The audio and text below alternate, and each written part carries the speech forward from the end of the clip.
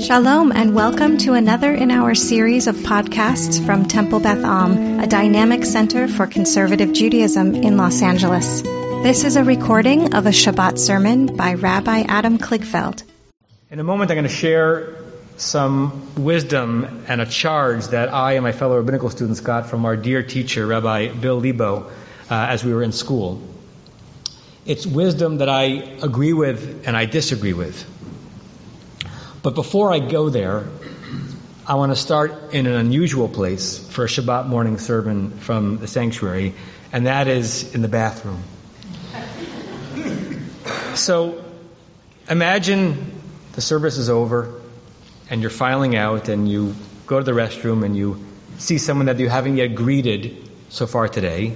Believe it or not, according to halakha, of the many things that you can and should say to that person in the bathroom, two words that you ought not say in the bathroom are Shabbat Shalom. Believe it or not, you're not supposed to say Shabbat Shalom in the bathroom. Anybody know why? I guess why. Why could you not say Shabbat Shalom in the bathroom? Sandra?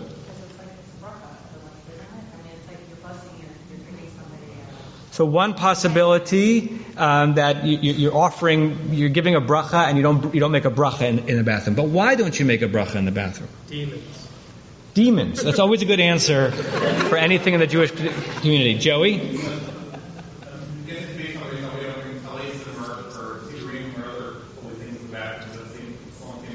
So there's some question of is even the word Shabbat Shalom too sacred to be brought in the bathroom? But Shabbat Shalom seems pretty like it's about something which is sacred, but the words seem to be a pretty vernacular idiom and phrase. We're not there yet. Anyone guess?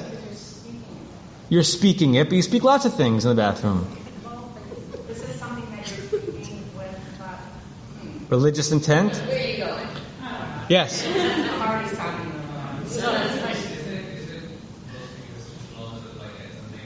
Oh, beautiful, right? So according to I'll repeat it, don't you worry, I'll repeat it, I'm not going to leave you hanging.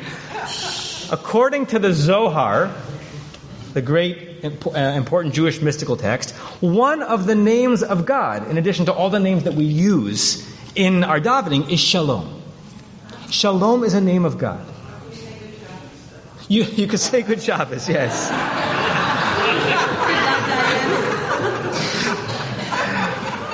So since Shalom is a name of God, and we're not supposed to invoke God's name in the bathroom, if you're one of those who says a blessing after using the restroom, you say it on the outside.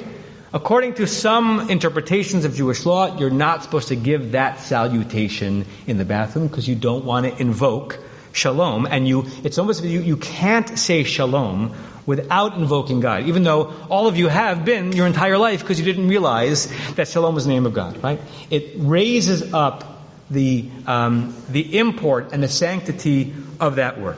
Okay, hold that in your minds for a little bit. Back in rabbinical school, Rabbi Bill Lebo, who was the dean of the rabbinical school when I was there and remains a very, very dear friend and mentor, said something which didn't quite make sense as we were in school, but's made an enormous amount of sense since. And that is, he says, when you become a rabbi or a cantor, you will be endowed almost automatically by the power to bless. You'll be able, you can't hear Dvorah? I'll try to speak a little bit louder. Okay. You'll be endowed as a rabbi and as a cantor with the power to bless. We heard those words as students, but we didn't know what they meant. You're not given a superpower when you're ordained. Nothing happens on a cosmic level, right? What does it mean that rabbis and cantors have the power to bless? What he meant was that when you walk into a space with the title of rabbi or cantor conferred upon you, whether it's a hospital room where someone is suffering, or a room in which families are in grief, or simply the way in which you enter into a space on Shabbat in a moment that's not particularly emotionally up or down, you will have the ability, because you believe that you are a rabbi who has the power to bless, and they believe that you are a rabbi who has the power to bless, to transform that moment. because of the double belief. It didn't make sense at the time. It's made an enormous sense since then, right? From the first day that I was working as a rabbi 21 years ago in upstate New York, I felt this ability ascribed to me. It wasn't, no one said words to articulate it, just happened, that there was something that was palpable and potential for me to do in a space because of the sense that people had about what a rabbi is and what a cantor does. And it's only because it's believed by the one receiving it and believed by the one giving it. It's very different than a Christian model in which the religious functionary is understood theologically to be an intermediary between the penitent and God. Nothing in Judaism suggests that I or any of the clergy in this community have any closer of a relationship to the Holy One than you do. Nothing. But there is a way in which our community is constructed that suggests that when a rabbi or a cantor holds out his or her hand and or confers a blessing to someone, something real is happening and a transformation may be taking place on the part of the person who is receiving it. The tradition, our rabbinic tradition, actually makes that rather explicit in terms of our rabbinic, and I would add human ability to bless and therefore transform. In the first few pages of the Talmud, the thousands-page document that is a collection of Jewish law and Jewish lore, that initially, the first few pages, deals with the very important but rather kind of small issue question of when one recites the Shema every single day. As the Talmud jumps back and forth between Hilchata, law, and Agadata narrative, the first narrative in the Talmud, which means the first time the rabbis of the Talmud have an opportunity to tell a story, to wax rhapsodic, to express values, rather than just determining a particular Jewish law, this issue is addressed. The Talmud says and imagines that what does God do all day? God sits in sanctuaries waiting for Jews, we can make it larger, for humans, to come in and to bless God. God waits for human beings to confer upon God, who we think of as the source of blessing, a blessing. That, according to the Talmud, is the whole reason why the notion of the Kaddish exists. That Kaddish that we say throughout the service, it exists so that we can get to the line, Yehei Shemei Rabbah Mevorach Le'olam U'Me'al Maya, so God can hear, as it were, in this anthropomorphized image of the Holy One, us saying, may God's name be great.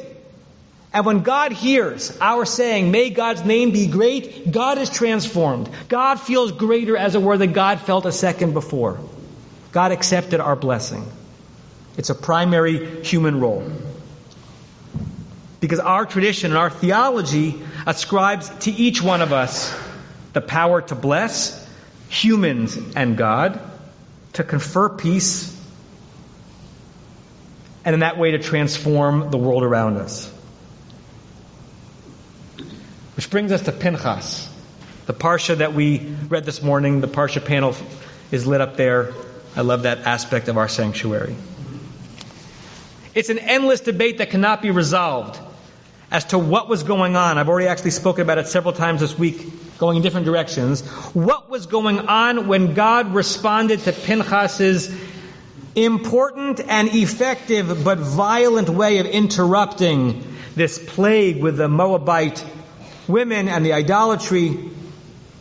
Pinchas, at the end of last week's parsha, brings that about by killing one of the Israelite men and the Moabite women with whom he was cavorting.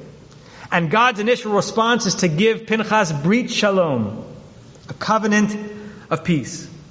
And without going into the unending machloket as to whether Pinchas got it because he deserved it or whether Pinchas got it because he needed it, he received it. God conferred upon Pinchas peace.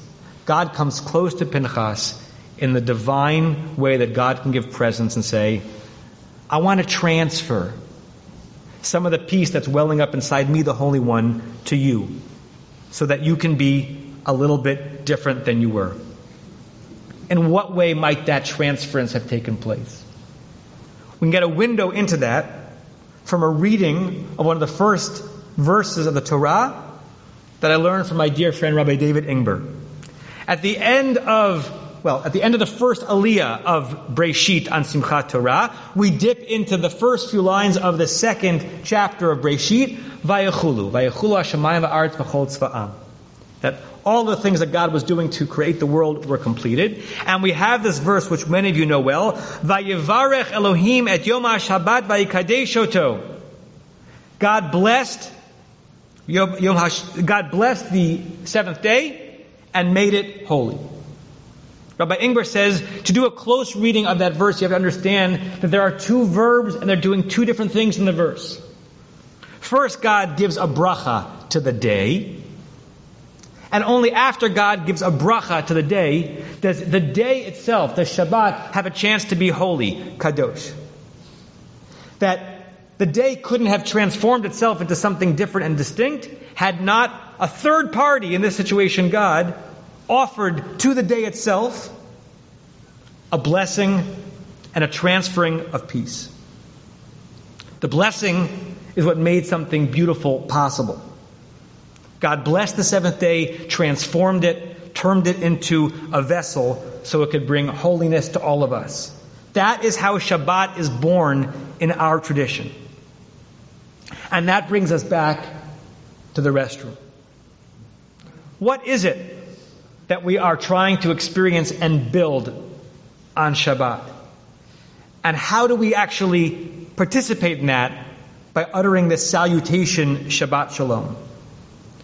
Perhaps one of the things that we are supposed to be thinking about, and maybe now thinking about anew when we say those words, is to go back to that first Shabbat and emulate the God who used blessing and peace to transform something into holiness.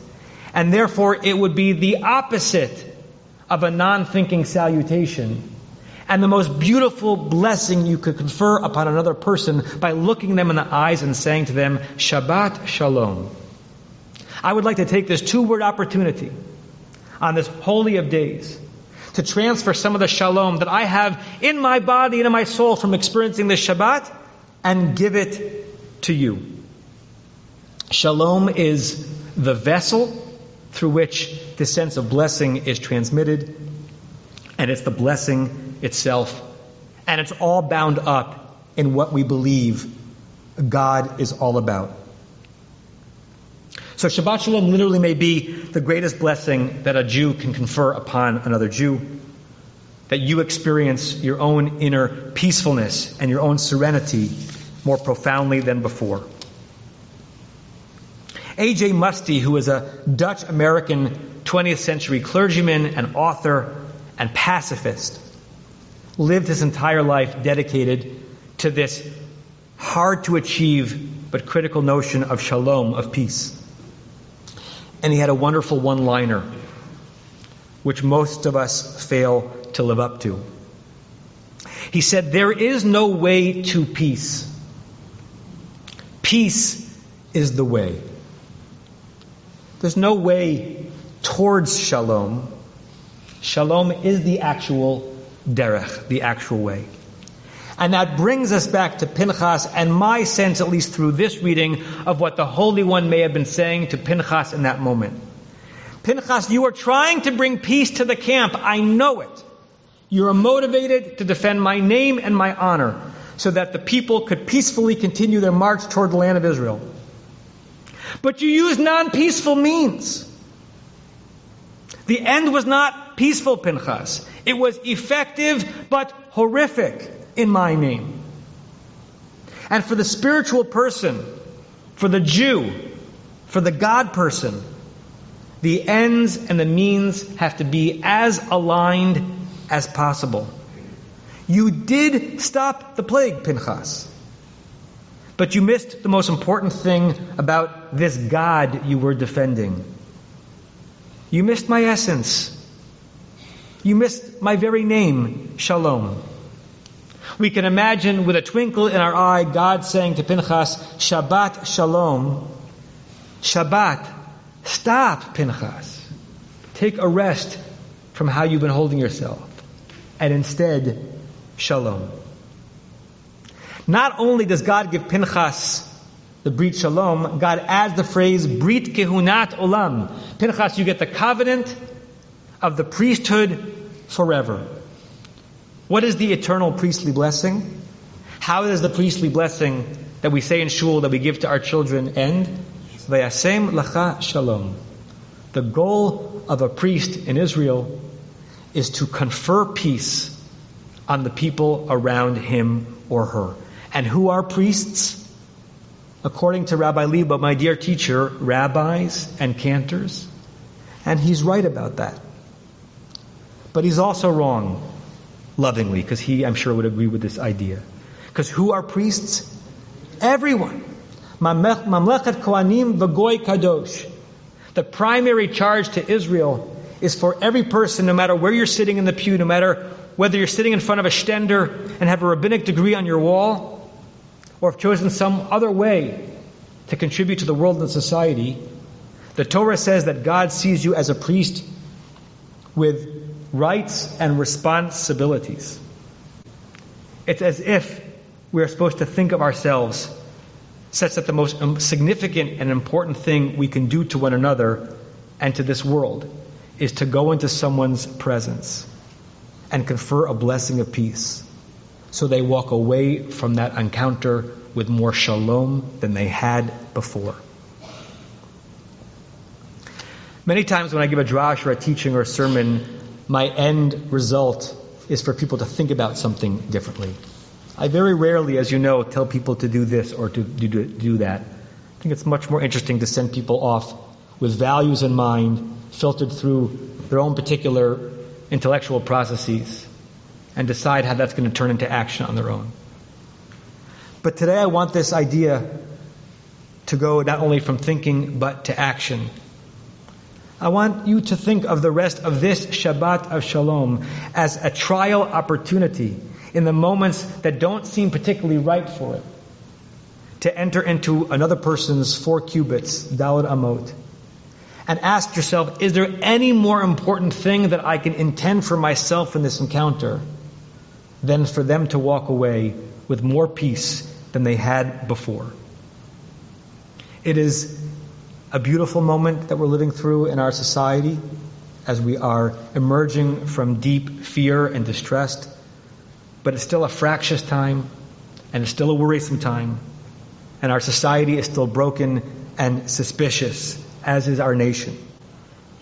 I think this is a moment that calls for all of us to be priests and peace deliverers.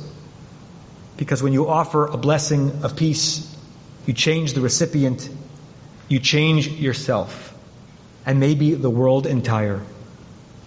So I'm not asking you to do the job of rabbi as peace blesser for me. I'm asking you to do it with me. Because there may be no more beautiful way to walk through this earth.